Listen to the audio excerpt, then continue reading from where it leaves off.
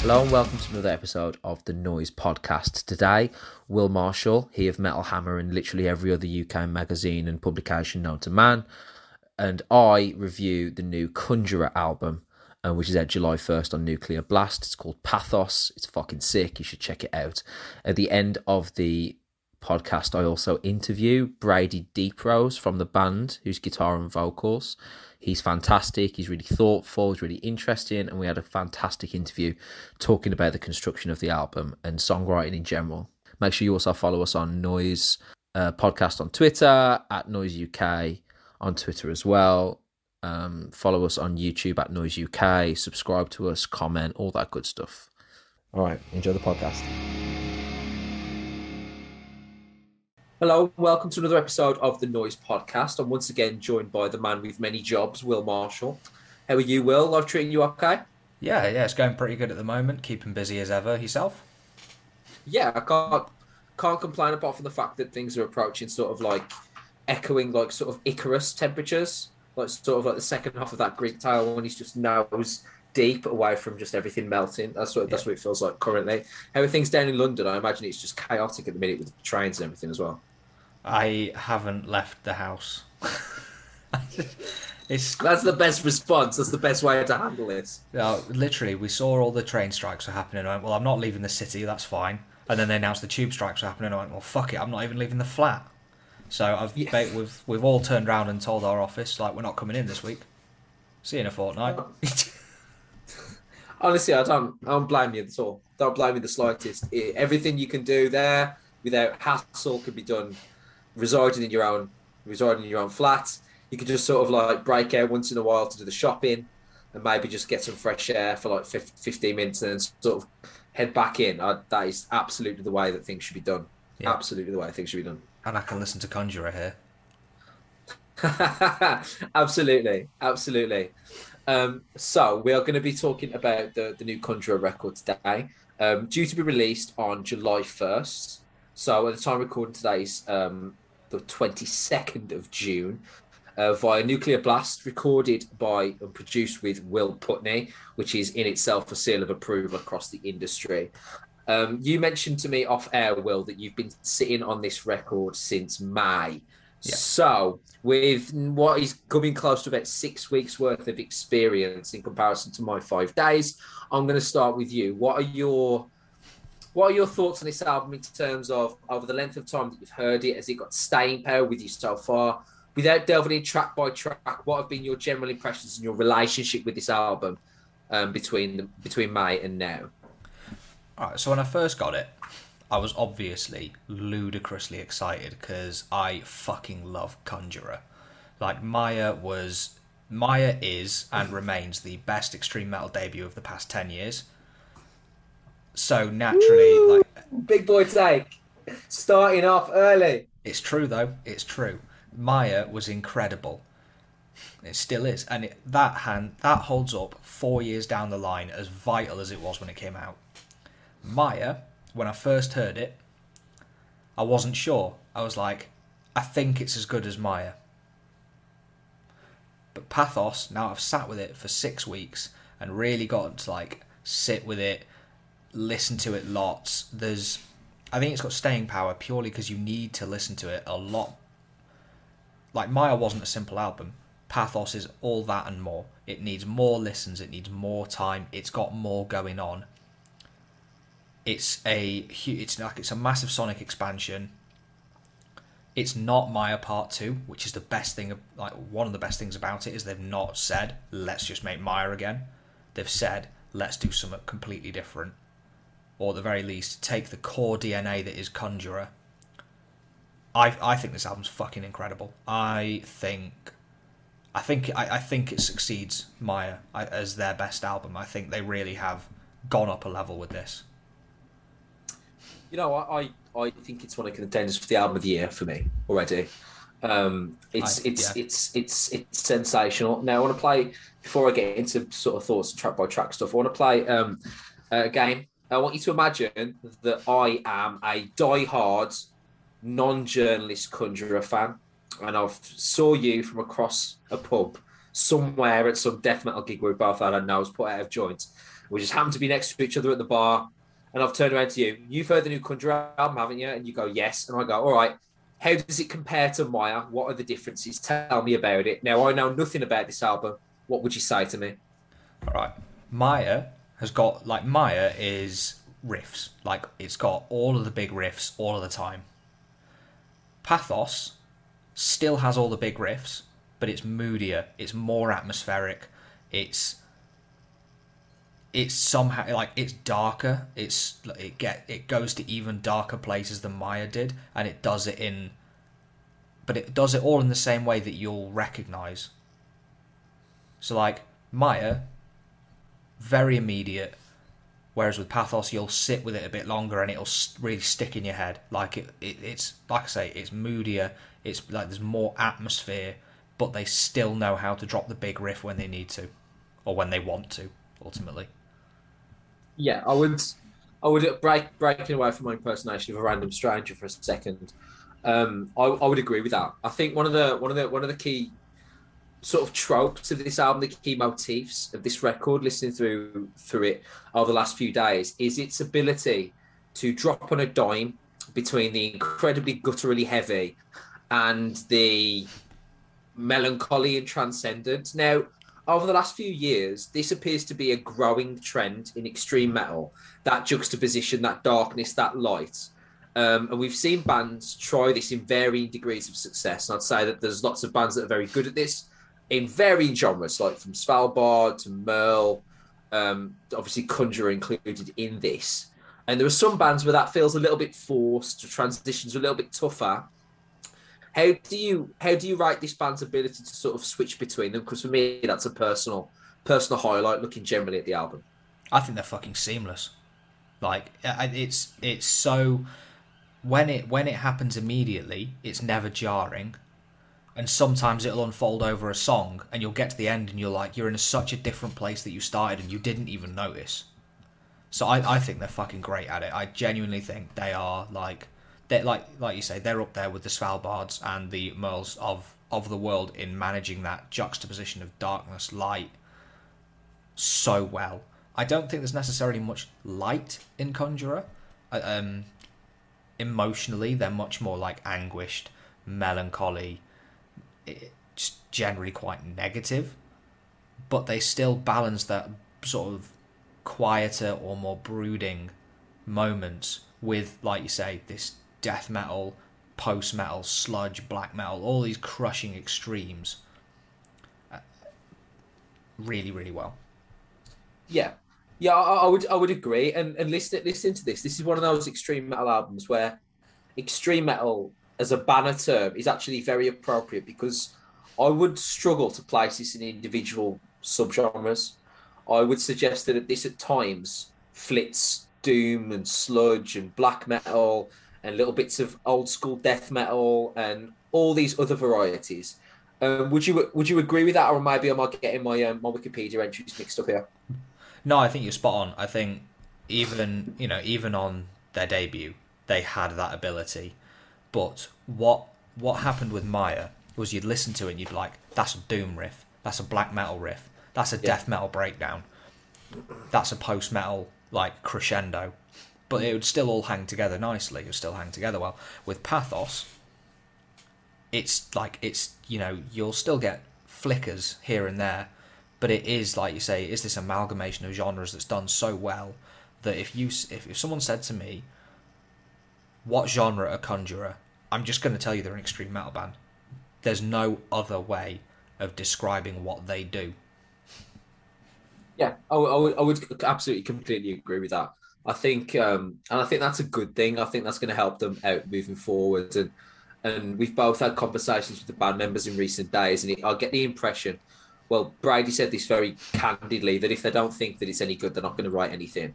And that versatility that they really approach all their records with, especially obviously these first two being the evidence of that, is really going to lend itself to this. So when we sort of dive into the album, opening It Dwells and the follow-up Rot.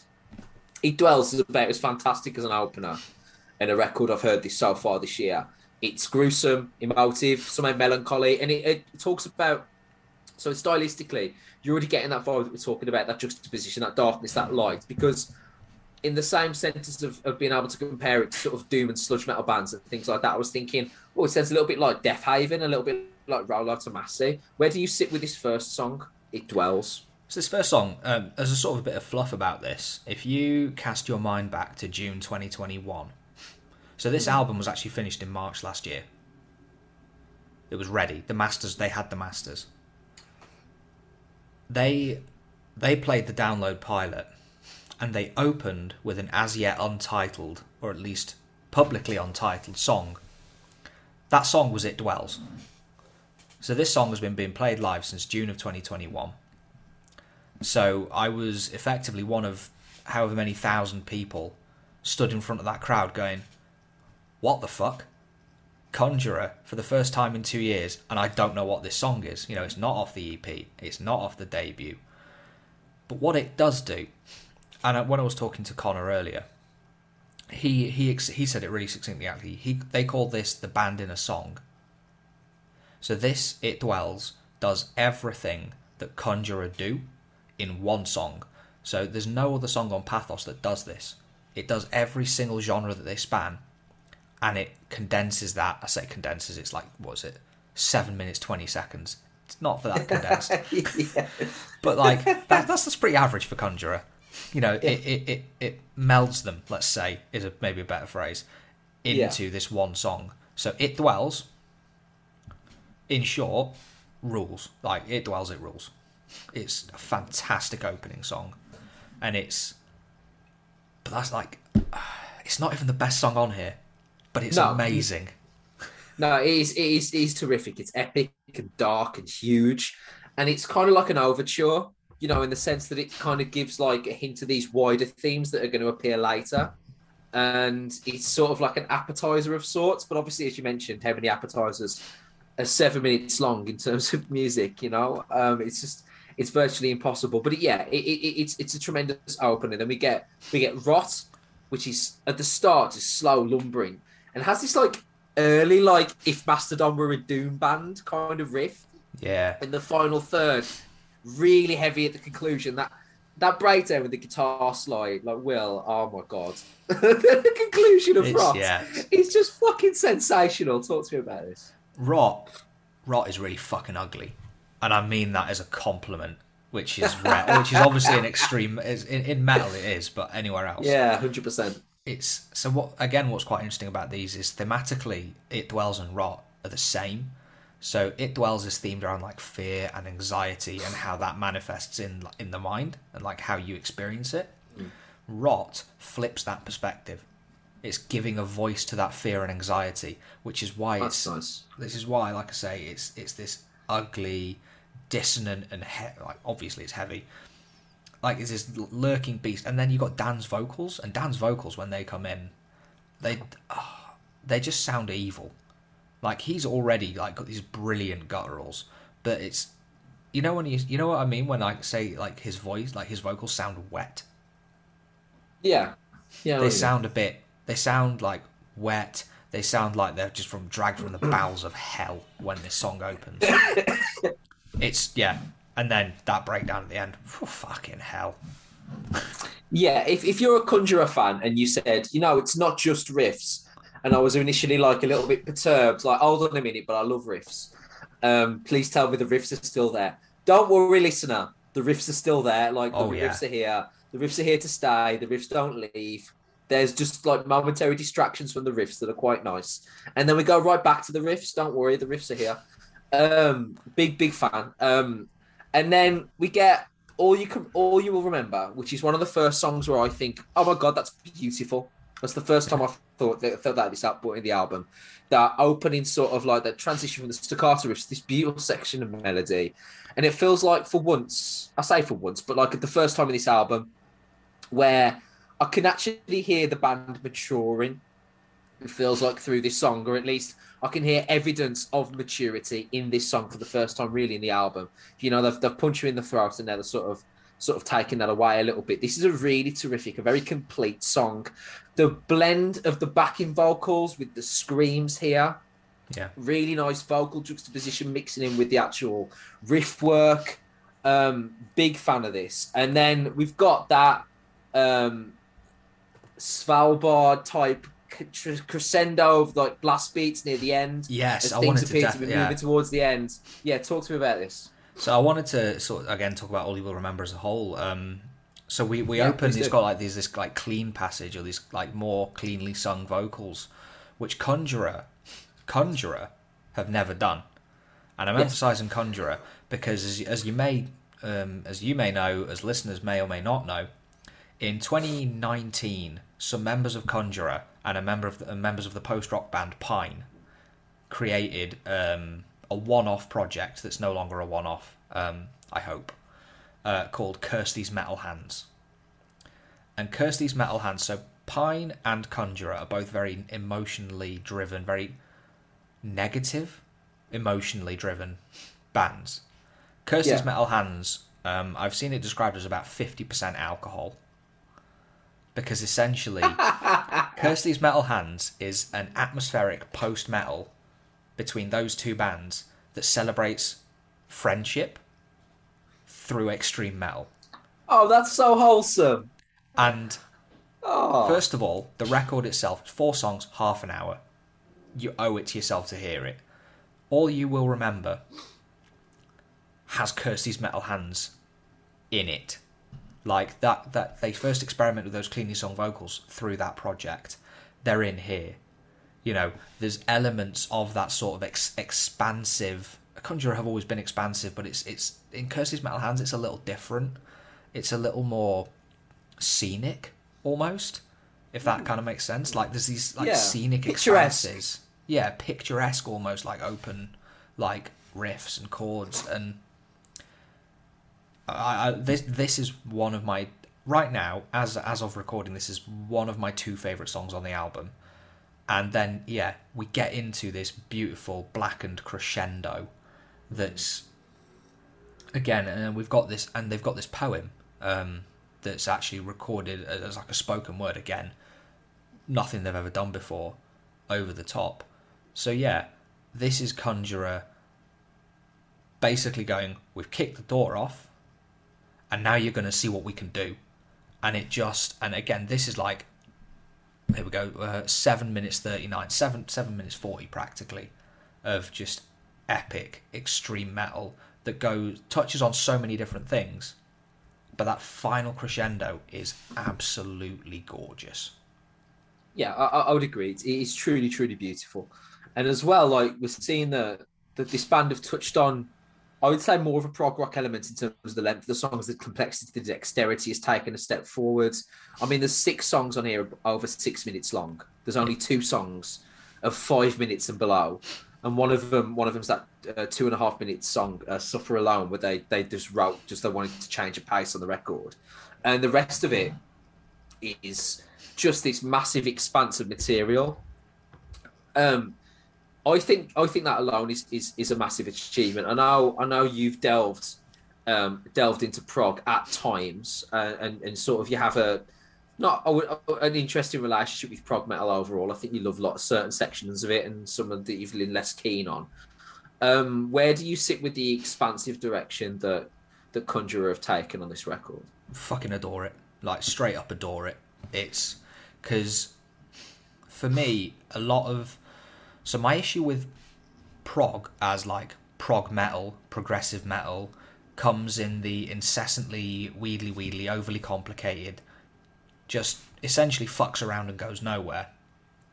Whereas Conjurer, they employ that kind of expansiveness and that technicality and that progressive in such a way, but it's not the main thing. It's not done for its own sake. It's employed to serve the narrative of the song, of what they're doing in that moment. So Conjurer have always had a level of expanse to their songs.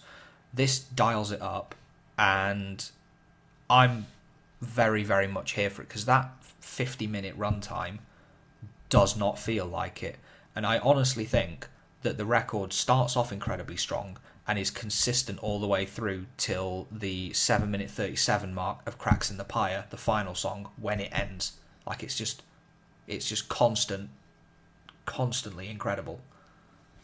I would agree. I think the reason that I brought up the prog metal section now is because I felt like the opening of Basilisk, with that clean opening, that layered clean, and then also returning to those clean riffs running under like the layers of these toxic sort of chords that are going on later when it gets a little bit heavier, is really some of the first time where I felt like, all right, these are like prog metal tropes here. Like, I would expect to hear this almost in an Opeth record. Do you know what I mean? That kind of slow building expanse that kind of leads to this final and massive sort of central figurine. And I've got to say, I thoroughly enjoyed it. What are your thoughts on Basilisk? Basilisk is, yeah, again, I really like those bits. I really love the way that it builds through that. And then, but I have to say, as much as I enjoy that, my favourite bit, because I'm a sucker for it, comes just after the 4.5 minute mark of this near 5.5 minute song, where, as we've said before, Conjurer basically just go, we're going to drop the riff now. Oh, the China! Oh, yes. Absolutely disgusting breakdown that just hits out of nowhere like a sledgehammer. Like, it's just monumental. It's this humongous, really slow, sludgy behemoth of a breakdown, and I adore it.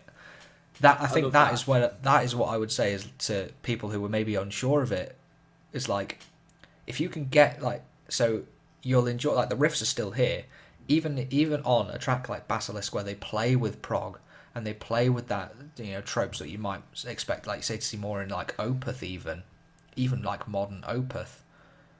At the end of it, they're still just going to absolutely drop the riff on you. So you're still going to have a point where you're just like, oh, okay, I know where I am. I'm in a Conjurer album and I'm being mauled.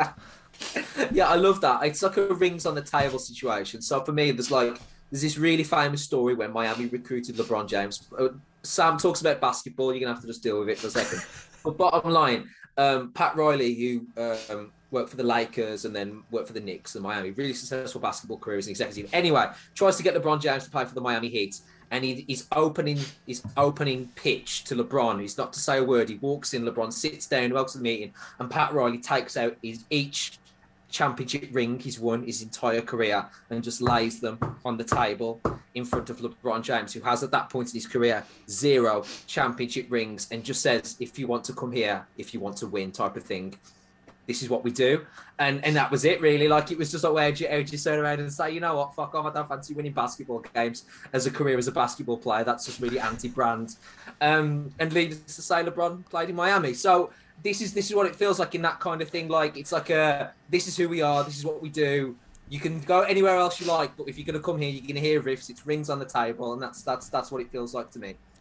And I really love that they chose the end of a prog metal album to just be like, hit the China, let's just completely mess up their day, and just be like, what is going on? Like that SpongeBob meme where he's part K fan and he's just sort of spinning his head around. I was like, what? So there are some really fucking confused Tesseract fans at that point, just going like, what? I'd sign up for this. No. Just absolutely sensational. But and then it could go on. Sorry, after you. Let's say, but then Basilisk drops into, and I am going to say this is my favourite song on the album, Those Years Condemned. Holy fuck. It's hard to describe this one other than just like, this is A, it's the longest song on the album at nearly 8 minutes, but B, it's like, it packs so much in.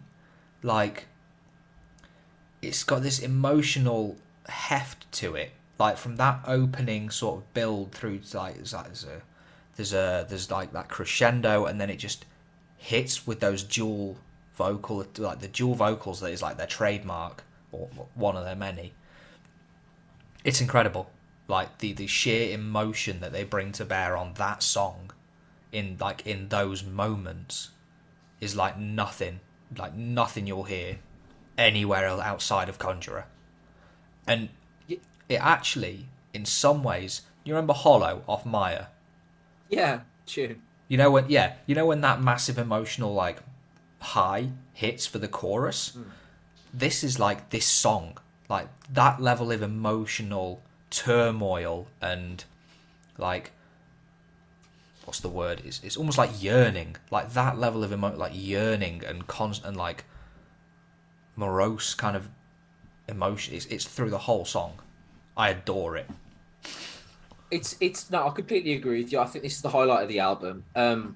Because I thought this was like 4 different songs at various points of this record, at various points of this song. I was just my thoughts in general. I was like, this does a lot. This is emotional. This is pain ridden. Feels really cathartic. Love the little pauses before the vocals kick in. That's really nice. Oh, a change of rhythm mid transition. How nice. Complex here. This is feeling like it's a black metal song now. And then I was like, this doesn't feel like a black metal song anyway. This feels like an encyclopedic look of several metal subgenres all at once. And then near the conclusion, I was like, this is like a masterpiece. This is just changing and twisting and turning overall. And I literally wrote, I'm going to read this word for word from my notes here. In caps, the riff at the conclusion of this, oh my God. And then, full stop, another sentence, the riff after the riff at the conclusion of this. There's like a little bit... There's a bit where I thought this is the final thing that they were doing. And then it paused and it went into something even better. It was just unbelievable. It's like sort of like one of those like Russian dolls when he just seems to get bigger and bigger and bigger, and there's just extra levels and extra levels. So, oh, you thought this was over, here's another one, and here's another one. At this point, I'm starting to think that this is like a defining album of the year type of situation, and really sort of a nice timestamp for where metal is moving. And I have this conversation all the time over the years that we've done the podcast, and I'll sort of relay this to you as well. When we were growing up, like I say, me and you were on the same generation, sort of late 90s, early 2000s, that type of stuff, sort of growing up, whatever. The floor for what you need to be a metal band, like the minimum level of talent you needed to have to be a great metal musician, has slowly raised as the years have gone on. Whereas now, the floor, the minimum requirement you have to be a great metal musician, is what I would have considered the ceiling to be like 15 years ago. Do you know what I mean? Like, it is completely flipped on its head. Do you agree with that? Because listening to records like this, I'm like, not only is this amazing, but how is this even possible from a songwriting standpoint? Yeah, I get that. And what's really interesting is that part of it comes back to the fact that they're perfectionists. So there's, and I checked this with Connor, and it's roughly true in terms of timing. That little like jangly acoustic intro to It Dwells, it's no more than about 30 seconds, right? Yeah. Took them 2 hours to write. Like two hours of back and forth between all 4 members till they were all happy with it. Because what he was saying, what they do is that they're not going to, like you said, like Brady said to you, if they're not going to write it, they're not going to put it out if they don't think it's good. Yeah. But what Connor was saying is that all 4 of them need to agree. So if they've got 3 of them and one person says, I'm not quite happy with this, they'll keep working. And until they're sure that they've exhausted every single possibility they can for that segment, either during that time they perfect it, or perfect it for those, the 4 of them, and that final person goes, yes, I'm happy with this now, and they all agree, or they get to the end of that and the other person goes, it's still not quite there for me, but we've tried everything. Like, so it's not just in terms of like a ceiling or like a floor of talent. It's part of what makes Conjurer so incredible is their sheer bloody mindedness, and unwillingness to create songs that aren't amazing. Like, because they've said like their impetus is to make the stuff they want to hear. So like every band does, they all want to hear that they make this they want to hear. But that floor and ceiling, I genuinely do think you can be a very good simplistic metal band. I don't think there's anything necessarily wrong with that. You can still write big tunes. You can still get famous. Of course. 5 Flavor Fruit Punch are an excellent example of this. But if you want to be a fantastic metal band, you not only need to take what's been done, and you don't have to be the most technically proficient, but you need to build on it in some way. Yeah, even if you're playing something simple. Forward. Definitely. Let's take, and I know you've talked about it in the past, and I know it's kind of wrong to bring it up in this discussion potentially, but Bleed From Within, the new Bleed From Within album, Shrine. Yeah. a lot of the ingredients already exist out in the world. People have been doing it for years, but it's what they've done with it. And I think that's true of Conjurer too, is it's not just... Because like all of these subgenres they amalgamate, they exist. Black metal's existed since the 90s or whatever. Thrash has existed for 30, 40 years at this point. Yeah. Doom has existed since the 60s, but it's what they do with it. It's that songwriting intelligence. I think that's what's not just the talent. I think that's possibly the biggest marker of the change in the last 20 years of metal, is the level of songwriting intelligence and the willingness to go outside of like what you originally thought of as genre. That's what's really doing it now. That's what's driving the scene, I think. Yeah, I would agree, and I think one of the things that's really helped this as well is the dissonance that has existed now between the band's creative control and any record label involvement. So what you used to have in the sort of 70s, 80s, 90s is you'd sign a 5-record deal and they'll be like, "Have you got the album yet? Have you got the album yet? Have you got the album yet? You going on tour yet? You going on tour yet?" And like bands like AC/DC and Maiden, the big 80s bands, especially in the wave of British heavy metal bands, really producing like 4 or 5 albums over the course of 6 or 7 years. And there's no room for expansion. So you end up with these eras of music that sounded incredibly similar. Like if you listen to music from sort of 81 to 85, and used to Maiden and Priest and sort of early Metallica, I'm not saying it's all the same. I'm not saying that at all. But there's a common thread through a lot of the major players, whereas now it's a bit more expansive. Because I think bands are able to separate themselves, almost separate church and state a little bit between what's going on at the record label and what's actually going on between the band's studios, which allows bands like Conjurer to be perfectionists and work to their own deadlines and hold themselves accountable for the result of the product rather than the result of any sort of, "Hey, this needs to be out in 3 months because you need to sell some t-shirts." That whole dynamic has shifted, and for the benefit of better music, I think. No, 100%, yeah, and it means that to sort of bring it onto the songs themselves, it means we get songs where they'll craft these long-winded, it's not long-winded, but like long-form sort of opuses like those Years Condemned, and then they'll drop a 2-minute 40, Suffer Alone, which by this album standards is practically You Suffer, Yeah. And then they'll follow it up with 2 more like 7+ or 7, near 7, and then 7.5-minute songs. And I just want to briefly talk about Cracks in the Pyre. Yeah, of course. Because as a closer for an album, we've already had like a near perfect opener in It Dwells and Rot. And then to close it with Cracks in the Pyre, which was the 3rd and final single as well, which I think is a really interesting move as well. Yeah, brave. It's like, so thematically it's about the afterlife and death, from what I gather. And it feels like a summation of everything that's been coming before it, in terms of the album. It's not, and it doesn't really round things off on a positive note, because again, I don't think that's what Conjurer are about. I think it rounds it off on a note of catharsis of, we've exercised all of this now. We've spent, 4 years between albums. We didn't want to take this long, but it's given us this time to be perfectionists. Although, what's interesting is that not only did you have, like you said, the record labels knocking at doors beforehand, but they never intended to take 4 years to make a record. No. So, from what they've probably said to you as well, is it's like they were going to be like, we're going to tour, we're going to release Maya, tour for a year, get writing again. 2020 was going to be a year off, but they kept getting through these mad tour offers because Maya went stratospheric. It was like... Yeah. It blew up so much that they got the most incredible tours, and they were just like, we can't turn these down. It took a global pandemic to put Conjurer back in writing. Yeah. Because they don't write on the road. And that would never have happened 40 years ago. It would have been like, you can't tour for 4 years. Or, it wouldn't be like, you can't tour for 2 years and then take a year to write. The fuck are you on? It's like, we needed a new album 6 months ago. That length of time. And the willingness of fans to wait that, even in the internet age, even in the age of the internet, the willingness of fans to go, I will wait 4 years for a new Conjurer album because I know it's going to knock my socks off. Yeah, I would agree. I would agree with that. the fan relationship with musicians has entirely adjusted as well. And I think we're all for the benefit of that. We're actually closer to the artists. We figure out more what's going on. It is, you're right, for the benefit of the record, because this is a special release. I'd feel wrong if I didn't spend at least just 20 seconds talking about how the opening riff to In Your Wake made me want to commit a violent crime.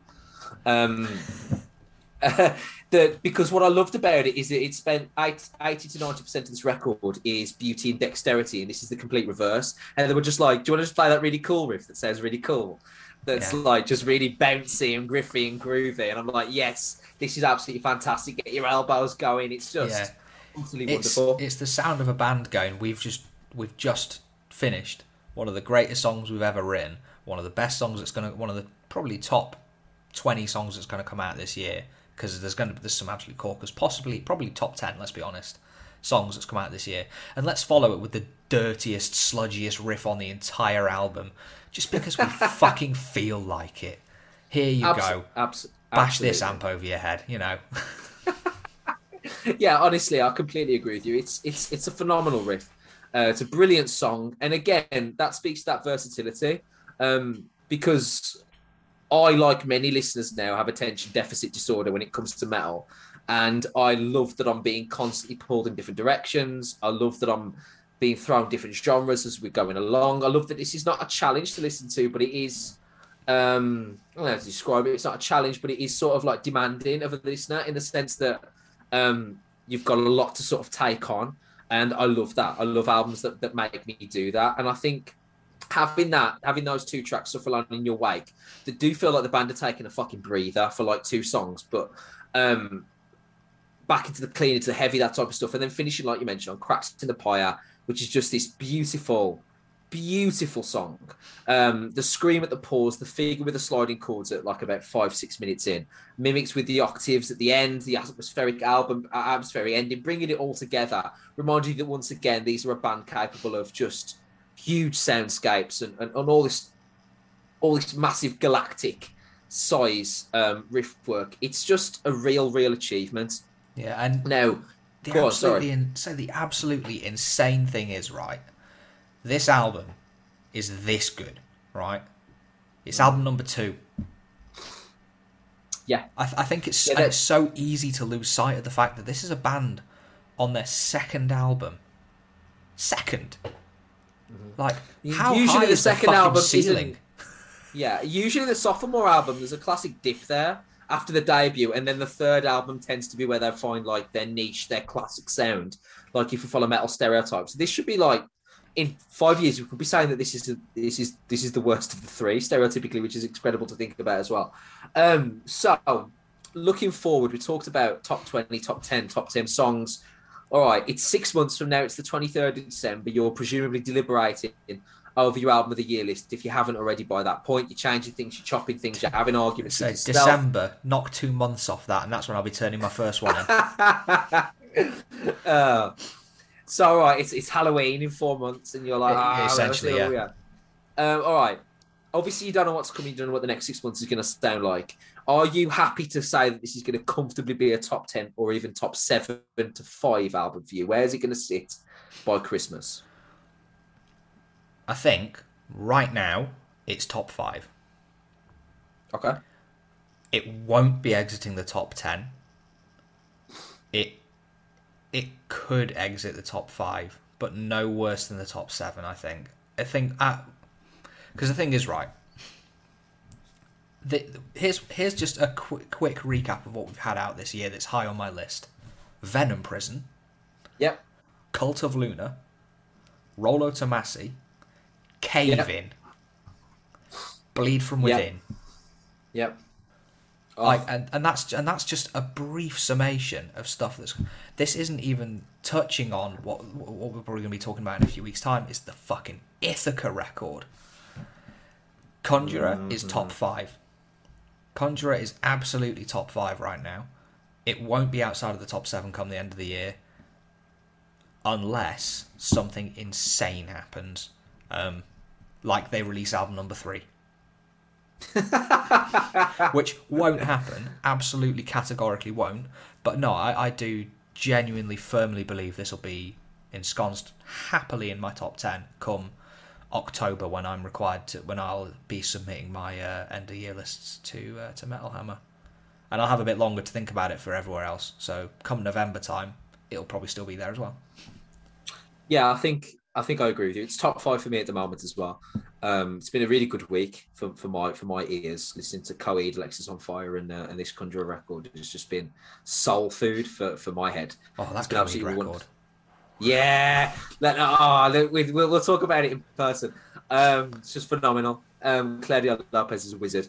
Anyway, but yes, it's top 5 for me, and I'll say, once again, I've gone into an album, it's an extreme metal album, and my stereotypical instinct going into it is, please don't let this sound like I've ever heard this before. I don't want extreme metal to sound like every other extreme metal record. And if it fits the blueprint, I'm immediately making decisions on how the rest of it's going to sound. And what I like about it is it doesn't do that at all. It keeps you guessing. It keeps you thinking. It's somehow emotionally investing and also physically threatening simultaneously. Not sure how an album can actually do that. That's really, really special. I'm just a big fan of this from start to finish. I do think this is a special record both for them and for their career. Any final thoughts on Conjurer before we wrap this up? Yeah, probably more than there should be. So you talk about how like it keeps you guessing. Something Connor said, and that when I listened to it after he said this, and I actually really agree with. Pick any song, pick any point at any song on Pathos, hit play. Within 20-30 seconds, you're interested, you're hooked, and you want to know what's happening. There's never a moment where there's nothing going on. Even in the quietest moments, they're doing something that's worth your time. That it doesn't have to be the biggest stank face inducing riff on the planet. It doesn't have to be the end of Basilisk or the opener of In Your Wake. It can be It Dwells, when you get that little bit of jangly acoustic and you're like, oh, what's going to happen now? There's always something going on. They don't follow the traditional verse-chorus structure. They've kind of toyed with it in the past, but here it feels like they don't really use it. They use repeating motifs, but they always have something that's going to keep your interest. There's always something engaging about a Conjurer album, and I think this is completely true of Pathos. Something that again Brady has said in previous interviews is what they wanted to do with Pathos is take that Roadburn sound, take the sound of Roadburn and distill it into something accessible. So you've got bands like the utterly batshit Imperial Triumphant, or like the crushing post-metal of Sumac. And what they then do is they go, well, how would that sound if a bunch of kids that grew up on Trivium and Mastodon wrote it, and Gojira, and they just plug it all through that. And that's what Pathos is. It's an album. I think maybe that's the way that I would summarize it, I guess, is to essentially Nick Connor's phrasing. It's an album that channels Imperial Triumphant, Sumac, and just generally the Roadburn Festival, if you're familiar. That it's like this celebration of extremity and like avant-garde experimental music, not just metal but like alternative, like Gold, and then funnels it through Gojira riffs and Trivium. I think that's Pathos, and it's so much more. I think as well that's a terrific advert for the band. You know, ridiculous music for the rational minded. Essentially, it's just taking all this insane stuff and then just putting it through the blender of more contemporary modern musicians. Well, yeah. I think this is going to be an album that we're going to be talking about all year. I think it's definitely going to be an album we're talking about at the conclusion of the year at varying 100%. Points based on our schedules. Well, I want to say thank you for coming on and discussing this album. For no doubt there will be metal albums in the near horizon. I have a feeling that we might be discussing that Ithaca record in a few weeks, which is going to be exciting as well. It'll be wonderful to have you on. I want to say thank you to everybody for listening. Keep following us on the socials at Noise Podcasts on Twitter, at Noise UK on Twitter. Follow us on Facebook and Instagram and YouTube, all at the Noise UK. Keep listening out for new content. Will, before we go, do you have anything to plug? The bath. No. So not immediately, just to say that probably a bit heretical to do this, but in about a week's time, the new issue of Metal Hammer drops, and I did the fucking coolest thing of my life, and it's in there. Ah, fantastic. Do you hear that, kids? Will masturbating in the third page of Metal Hammer. Everyone available for £4. It's incredibly cheap considering how personal that got. But no, that is a fucking fantastic achievement. I'm incredibly proud of you, man. That's wicked. You drop me a message when that's it. That's next week. Is that next Wednesday? It's sometime next week, I think, that it comes out. Yeah. Brilliant. I'll make sure I pop down to a newsagent and grab myself a copy for you. That's absolutely wicked. All right. Thank you to everybody for listening. Thank you for joining us on another episode of the Noise Podcast. Thank you to Will. I'd like to say goodbye and play you guys out. Thank you. Cool. Hello, everybody, and welcome to another episode of the Noise Podcast. We are here with Brady Deep Bros from Conjurer, whose new album, Pathos, is out on the 1st of July, which is incredibly excited. First of all, I want to say just fantastic for having you over and having you on to talk to us. How are things in the world of Conjurer at the moment? Yeah, no, thanks for having me. I always thought it was noisy until literally like 5 seconds ago. So that's good to know. Yeah, good. Like I was saying just before we jumped on the call, we got to play this festival in Tasmania over the weekend, which was absolutely insane. We rocked up and played to like 1,500 people in this massive warehouse. And it's called Dark Mofo, and they take over this whole city of Hobart and just have like art installations and like there are this massive inverted cross lit up in red, just like in the middle of the harbour. It's wild. Like everywhere in the town just like puts red lights on the buildings, and it's unlike anything I've ever experienced. But so yeah, well, we're like in a bit of a weird position because like we're still kind of going out and doing insane stuff like that off the back of a record that came out 4 years ago, really. So I'm in a real cool spot, but just eager to get this new record out, to be honest. Yeah, so talk us about the timeline there. So obviously 2018 Maya comes out and you get like this immediate sort of critical wave, really, just like an astonishing response from a band for debut albums within almost, it seemed like months. You were immediately sort of really respected within the genre, which usually fair play to you guys. Obviously, that tends to take a lot of time, but obviously the pandemic hits. So is it like, are we in like an awkward transitional stage now where you're actually kind of looking forward to Pathos to come out, almost to put a full stop on the Maya leg of Conjurer's career? Is that fair to say? Or yeah, for sure. Like it was so weird because we had been like gigging pretty consistently for like 3 or so years before Maya came out, 3 or 4 years, and we were playing like 3 shows a week, just absolutely everywhere we could, everywhere and anywhere we could play a show, we were doing it. So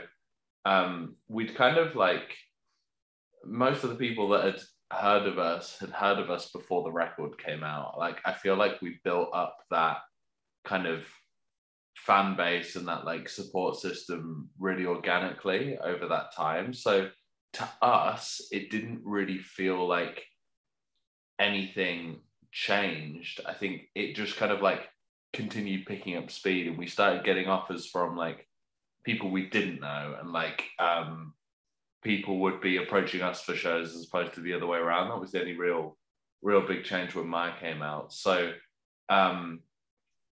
and kind of like in that, we had no expectations for what it was going to do. It was like, oh, we love our songs, we think we play well live, let's do an album. Like our goal when we started the band was to do an album. Like that was it. I know Dan was like even happy if it didn't get properly released. He was like, let's do an album, put it out on Bandcamp, and jobs are good. So for it to be so well received and to kind of like launch us on many years of touring has just been a little overwhelming, to be honest. But we were like set to go. We kept saying like, right, we need to like take a beat and like work on another record and take some time off touring and, you know, really focus on it. And then we'd get offered another tour and we wouldn't say no. And then it was just constant. Like we were on tour in March 2020 when like the world properly shut down. And I think if it wasn't for the pandemic, we wouldn't have taken time off to properly write the record. Like we'd still probably be touring now. It's Wow. not in our nature to turn things down. Yeah. So for us, like the pandemic was a chance to take some time away from the band initially and like focus on our own lives. Like I got married and moved out of like my mum's house for the first time in my life, and all the guys actually moved out of their parents' houses over the kind of pandemic and over the last kind of year or so, and we've all kind of stepped into having a bit of a real life outside of the band, and I think that has informed certainly my outlook on what we do. It's like I have this life that is like full and complete and something that I enjoy, and the band is a part of that, as opposed to like my sole reason for existing is making music in this band. And I think it just takes the pressure off a little bit. Just allows you to kind of enjoy doing it more. And I think that has been the biggest thing about this record. It's kind of like reinvigorated my passion for doing what we do. It's the first time we've had new music since we started the band. Like the majority of Maya was written around the same time as we wrote our EP, like before we ever started playing shows in 2014. So this is like the first time we've had new music. It's like a new outlook on the band. It's the first time I've, you know, lived a quote unquote real life. So yeah, it feels like it's been a massive period of change and growth and development for all of us. So to be like a week away from release now I hadn't really stopped and thought about it until the last couple of days. We've had like a lot of press kind of catching up in between festivals and stuff like that, and just kind of like starting to talk about the record a bit more. It's like, wow, yeah, it is actually coming out now. Like it's done. I don't happening. Have to think about it anymore, you know? Yeah, of course. Just to sort of go back to a point that you made a little bit earlier, you talked about how this songwriting process is almost entirely different to what you've been used to as a band, and how your outlook as a person within that band has changed entirely.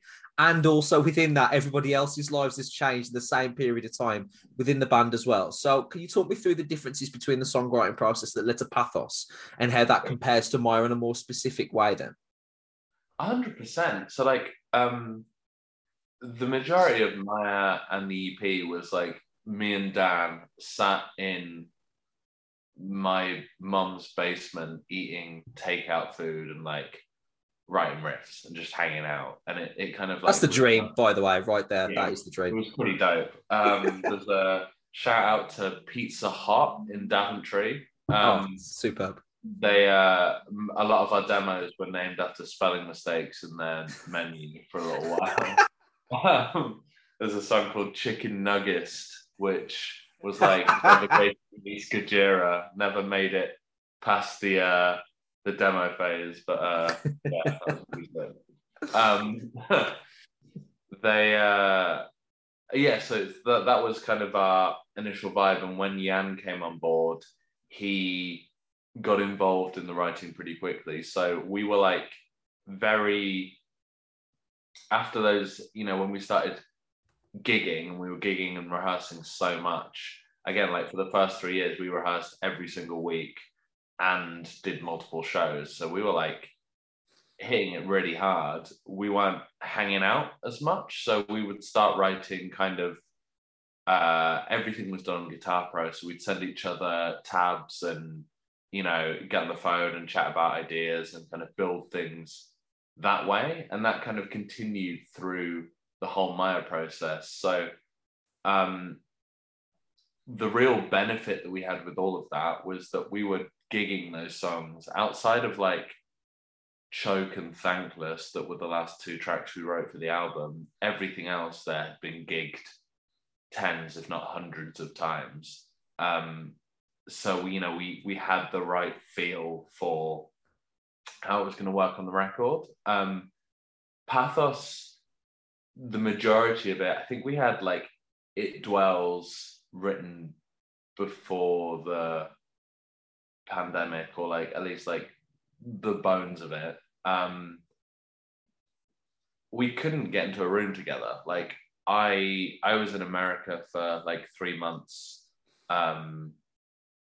just as the pandemic started, and was kind of going back and forth, seeing my wife, and kind of like we said, like having that real life, and kind of like really just like was a little bit burnt out on music and touring and everything. So we started writing, and again, it was remotely, and had like a couple of jams before we went to the studio in like November 2020. But really, to this day, we still haven't played half of the album in a room together.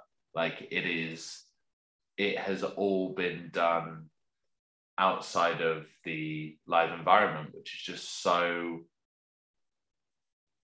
weird to us. Like if you look back on a track like Hollow from Maya, there's a video of us playing at Mammoth Fest in like 2016 or 17.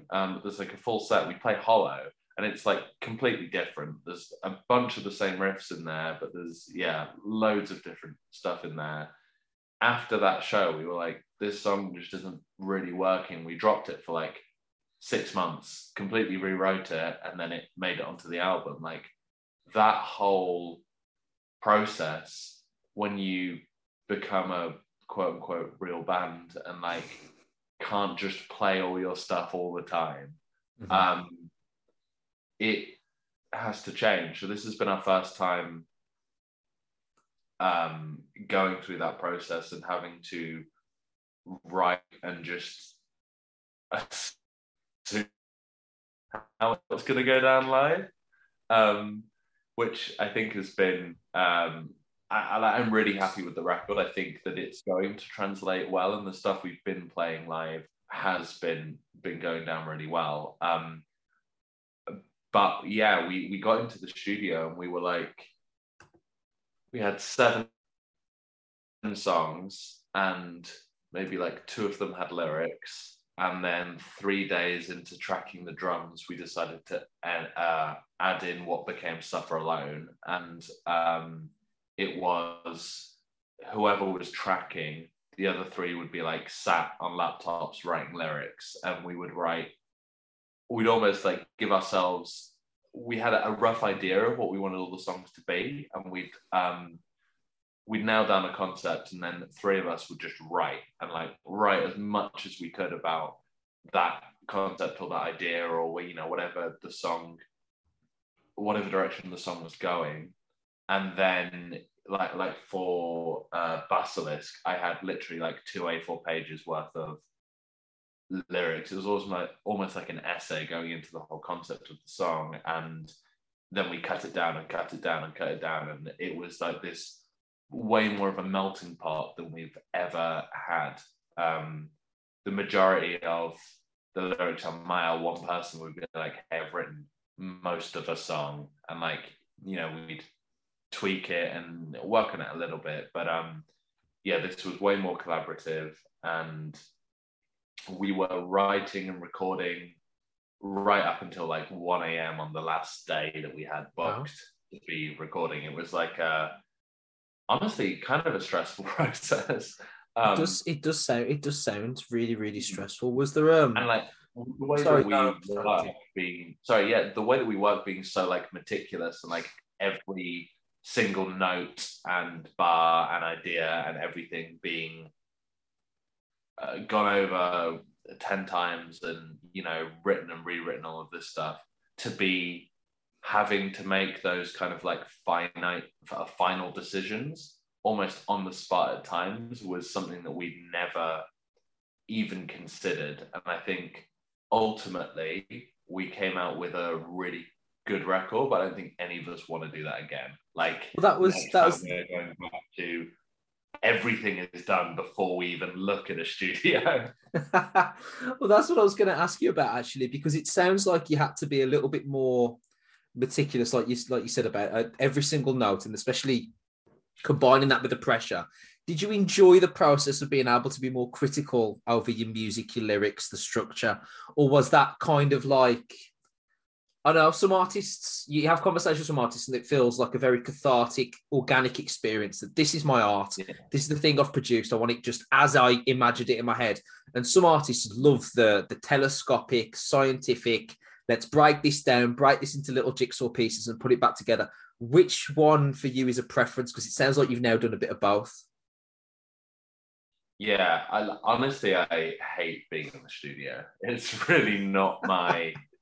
not my preference. And it kind of comes down to, like, the other guys in the band are so good. Like, they are like incredible musicians. And there'll be times when I'm tracking something and I'm like, I know that Dan could just play this 10 times better in half the time. And something like a few times on this record, it got to the point where I'm like, we could waste 5 hours with me trying to track this bit, or you could just do it now. Like, let's just get this thing done. And it came to that a few times. But yeah, for me, it like my comfort place with the band is on the road and playing shows and, you know, that side of things. And for Dan, it's very much in the studio. And I think all of us, we enjoyed the, like, getting these songs done. And like, there is no feeling like when you have a track finished and then you get the mix back and it's like, this sounds exactly how like we felt it needed to. And you get that. I think for me, like, Cracks in the Pyre on the album was something that I was like, not worried, but we didn't have like a proper demo. It was all Guitar Pro, and like Connor threw something together that was still a little bit ramshackle until we like finally heard it. I wasn't entirely sure it was going to work. And like that moment of hearing that song and being like, oh no, I think this is my favorite thing we've ever written, was like amazing. And kind of like, I think in terms of process, we will 100% go back to having everything done in advance for the next record. But I also think that like the experience of doing Maya and being so being so green, like we had no idea what we were doing. Like, we submitted the record and the label were like, oh, this is great. You got artwork, a video, like anything? We were like, oh no, we just did the album. Like, what do you want? And like going from that to almost feeling like kind of pros at this point, with this record. I think the things that we've learned are that we do not work as well under pressure as we would like. I think there is always a bit of pressure required. Like, we have to force ourselves to do something, but it needs to have the time to kind of ferment and change and evolve. And I think that's, people talk about like our songwriting taking so long. It's like, yeah, because we'll sit with a song for 3 months and then go, bar 12 isn't quite right, and everyone will go, I know, right? It's bar 12, right? Yeah. And then we'll sit and we'll spend 4 hours like with a fucking Suffer Alone, and kind of a bit of a tangent, but we were in the studio, and the feedback that Will had given on the record was basically like, I think it needs like a fast song. We were like, well, we had this one, and Dan's like, it's such a shame like it didn't make it onto the record. And Jan looks up to him and he's like, yeah, yeah, I love that track. It's like, I just annoying we couldn't make it work. And Dan was like, hold on. The only reason it isn't on the record is because you didn't like it. And Jan's like, no, you didn't like it.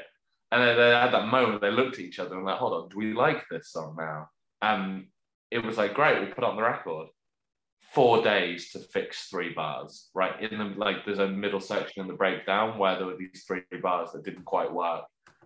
I've heard Dan put every single possible note into that guitar profile for those 3 bars, and eventually, like, what we settled on wasn't like perfect. None of us were like, yes, that's the one. It was like, that is as close as we can possibly get to being happy with it. We have to track it now, and it's kind of just like grown on us a little bit. But yeah, it's been an interesting process, and I think truthfully the thing that we mainly learned from it is that we will need to play the stuff and simplify things a little bit more. And I think the next record is going to be a focus on kind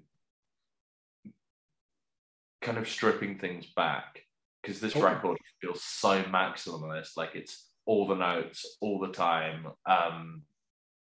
It's really difficult, like the coming into like playing these songs live. It's like, fuck, we didn't really think about that too much. Like there was some parts where Dan was like, yeah, either you're gonna have to do vocals here or you're gonna have to take this guitar line, because there's no way both of them are happening. And vice versa. And we were conscious of it, but the songs are so intense and kind of require a lot of concentration and a lot of focus, and it's almost kind of takes away from the enjoyment of playing it, or certainly performing it in parts. So I think, yeah, our main takeaway is that we're just gonna chill a little bit on the next record. I've got so many questions what you just said. Yeah. I'm going to start off by what you said most recently. Because you've written in this kind of collaborative, organic kind of way where you're all sort of adding things together, and this goes here. Has that contributed to the song length and the song complexity and the song dexterity? Whereas do you think if you'd have gone in, like you mentioned, with a set 10 tracks, this is how they're sound, this is what we've agreed, this is what we've practiced, almost that complexity and dexterity would be not minimalized but reduced somewhat? Is the songwriting process one of the contributing factors that's led to the song's length, complexity? Because I mean, every song bar 2 is over 5 minutes long, and there's 6 tracks here that are at 6 minutes and above. I listened to it today. It took me about an hour and a half, and then another hour and a half just to process what I just heard. So how, like you talked about that and talked about having those conversations with Will and sticking a fast song in and all this type of stuff. So how has everything you've described actually contributed to the product itself? Do you expect that to actually change because of your approach moving forward as well? That's actually a really great question. I think that regardless of the circumstances that we put ourselves in when we're writing, we would end up with the same product, because like, to an extent, like, yes, I think that your circumstances are going to affect your art regardless of what you're doing. And I think it has had some effect, but I think the biggest tenet that we still have as a band is that the 4 of us have to love what we do, and we have to be passionate about a song, and a song isn't finished until it feels right. So I think that approach was still kind of like flowing throughout everything we did. I think the main difference is that we've had 7 years of doing this and kind of like experience that just wasn't there when we were writing Iron Maya, or Vertical Line and Maya, whatever you want to call it. Like when we were writing those songs, like me and Dan were listening to like the Black Dahlia Murder and Gojira, and just discovering like Yob and Paul Bearer and Converge, and like kind of just broadening our musical, certainly my musical palette when it came to kind of more extreme music. And like 7 years down the line, we've, been touring across the world with so many amazing bands and getting to experience just stuff that we never thought we would. And I think that experience has affected the music more than anything else. So like I'm now listening to stuff like Imperial Triumphant and going, how can I, like before it was like, how do I distill like Black Dahlia Murder and Gojira into my like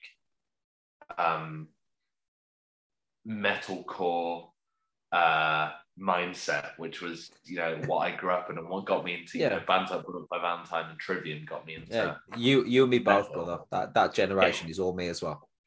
Yeah, for sure. So it was like, how do I take music like that's this step up and like filter it and make it make sense to us? And now like we're looking at Imperial Triumphant and Oathbreaker and far like bands that 7 years ago I'd have been like, what is this noise? Like this is incomprehensible. Now I'm looking at that and going,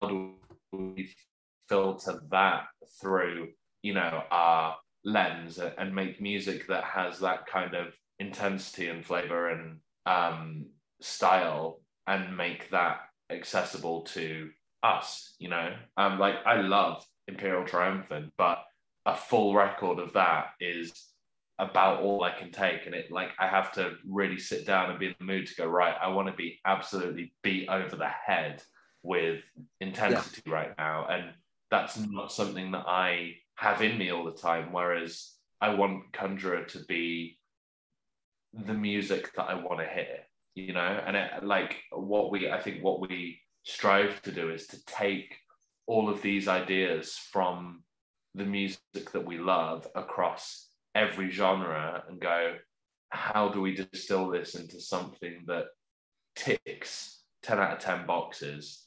And it's I think that kind of approach hasn't changed from day one. I think we've changed as people, and I think our influences and our tastes have changed, and it's that shift that I think has affected the record, and why the record feels so different to me is it's just this is the first thing we've written since going through the experience of being a band, and I know that whatever we do next will be informed by the next 2, 3, 4 years of us getting to go out and do stuff like Tasmania and go, like I know we're going to travel a lot more on this record for sure. And yeah, like it would be insane to expect a band that have gone from playing in Corby and hanging out in their mum's basement to like playing in Tasmania and having a real life, and like I got married, like to be making the same music I was making 7 years ago would be laughable. And I think the bands that do that and the ones that don't evolve and change as they evolve and change as people, you can tell, and it doesn't feel genuine anymore. I was saying this to someone last night. I was like, whether it takes 1 year or 10 years for the next Conjurer record, the only thing that we guarantee is that it will be genuine and honest, and it will be something that we are passionate about, or else we just won't bother releasing it. Like if we never put out another record again, it's because we couldn't come up with anything good. And like that'll be it, like game over. No, I think that's an incredibly admirable thing to say, but I also agree with your ideology there that music should change, music should evolve, and you hear bands, and you can tell. You're absolutely right. You can tell the amount of times I've had to review an album for a pod, and it's like the 12th album, and it's like, does it sound like album 8? Yeah. What's album 14 going to sound like? It's going to sound a bit like album 11, isn't it? And you can kind of feel like I could do the review without actually listening to the record. But I wanted to talk to you one more thing about the songwriting stuff, because it's just a fascinating topic, and you're such a thoughtful guy. And it sounds like an incredibly thoughtful band. One of the things that really struck me about this album was how easily he seemed to transition from the incredibly and crushingly heavy to just melodic, low-key, ambient, clean guitar-driven type stuff. And then immediately sort of thrashing back. There are moments where you pause just for the length of a riff and then it completely shifts gear and transitions. I'm curious how that actually happens from all right, we're going to go in and do you write the riff and then think of the breakdown? Do you think of the breakdown and write the riff? Do you think of the clean stuff and then make it heavier? Do you write the heavy stuff and think, it needs something softer? How does this happen? Honestly, a bit of all of the above. And this is something that I think is the hardest thing in songwriting is transitions between sections. Like Iron Maiden just don't bother. They go, and now it's a different riff. Like just in the middle of nowhere. And everyone's gone, that's fine. No longer. We refuse to put up with Iron Maiden style changes. It's because everything's in E. As you know, of the transition, it's the same chord. Yeah. That is the thing that takes hands down the longest. That and like track sequencing and getting the songs to flow together in like a really a way that feels natural. Because we don't like write an album. We write song, and then find a way to make it feel like an album. So in terms of like those transitions and those sections and stuff, a lot of times Dan will come up with like a little clean section or something, like the intro to Cracks in the Pyre. He's been like jamming that little clean riff for a while, and then finally kind of decided we'd find a way to make it heavy, and kind of it all developed from that little intro. Other times there will be we'll be like building tension in a section with like a lot of heaviness, and it's almost like it sounds so pretentious, but it's the best way I can do to describe it. Like, you imagine someone's drowning and then like that little like gasp for air as they just like surface and then straight back down into it. Like, it gives a song like that little bit of breathing room. And like in terms of like all the acoustic and or like clean lead stuff, I think there is such an emphasis in what we do on light and shade and on just dynamics in general, that it like heavy music doesn't feel heavy if it is like full HM2 from song 1 to song 10. Like it kind of, for me, it all blurs into the background, and it's about the juxtaposition and the contrast that you create. Man, you are speaking my language as an English teacher over here. I'm just loving this juxtaposition and contrast and oxymoronic songwriting skill. I'm so into this. This is the best thing that's happened to me all day. All I wanted to do at school was English and music. Like that's straight up. But yeah, and it's that. It's like it's the trying to make everything feel like a journey and going, right, this section is great. We love this. This section also feels great. How do we naturally get from there to there? And a lot of it is messing around with that, and it becomes more and more difficult. Like the breakdown, in fact, like the whole last like minute and a half of Basilisk was actually from a song that we had like day one that we played at our first show, called Old Gods is what it was called. And it was like proper like Lovecraftian death metal kind of bullshit, but it had this like outro section that we really like. And we've been trying to get that into like a better song for years. And it needed a bunch of like shuffling around and everything, but like finally managed to get it to feel natural into a track. And like that was such a huge success story on this record, was like getting that part into what we do. But again, it's like we're not just gonna throw it into a song. It's gotta feel right, and it's gotta have the, you know, when you like listen to a record that you love and you're like, that, do you make music yourself? I used to. I play four instruments, but not in the same. We're not in the same world. All right, well,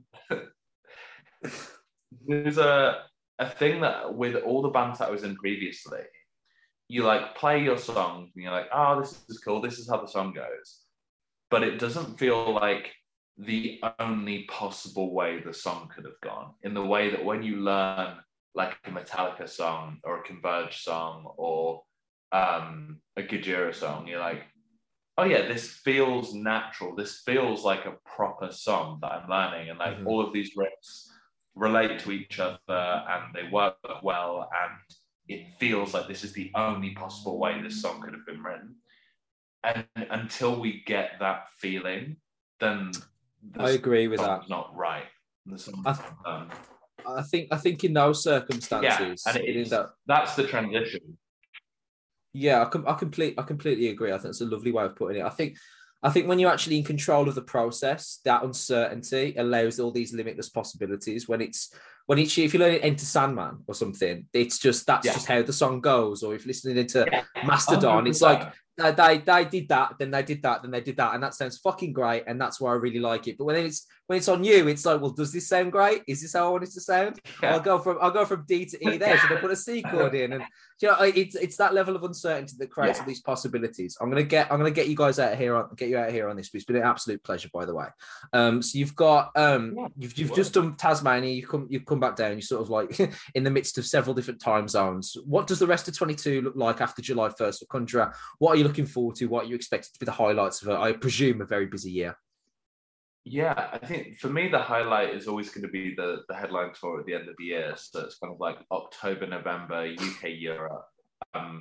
The 2019 headline tour was easily the best thing we've ever done, and still kind of like blows our mind that people will just come to see us. You know, it's like we're not supporting anyone. Like, we're the band. You can all leave now if you want. That whole every time we're just like, what the fuck are you doing here? This is nuts. You pay for this? It's crazy. Yeah, right. Yeah. But like outside of that, we have a bunch of like, we're doing Hellfest this weekend and a bunch of other European festivals, Brutal Assault, Arctangent in the UK, Radar and Doom Lines in the UK. Like just really going out there and getting back into, you know, what was normality, and then hopefully more next year, like America. I think we're going to do mainland Australia, just really get back into the swing of being a band and enjoy playing these songs, finally playing some new fucking songs for the first time in forever. That's fantastic. I just wanted to say thank you so much for having the time with us. Yeah. Brady Deep Rose, Conjurer, thank you so very much. And he called you Conjurer there. That's not even a fucking word.